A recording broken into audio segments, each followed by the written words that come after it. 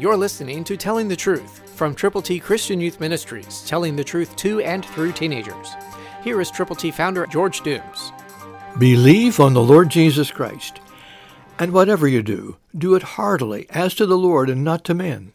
Colossians 3:23, New King James Version. What are you doing? And are you doing it for God's glory? Oh, you can if you will. It's totally in your hands. It's up to you. Don't do it for men. Do it to the Lord and for the Lord, but so that men and women and guys and girls can come to a saving knowledge of the Lord Jesus Christ. Everything that you do, do it heartily.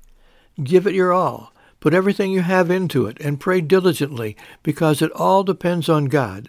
Then work earnestly as if it all depended on you, because God and you make a majority. And together, God can make you the catalyst to share the glorious gospel of the Lord Jesus Christ with people who need to know Him. So, it's up to you. Whatever you do it as to the Lord, not to men, but for men.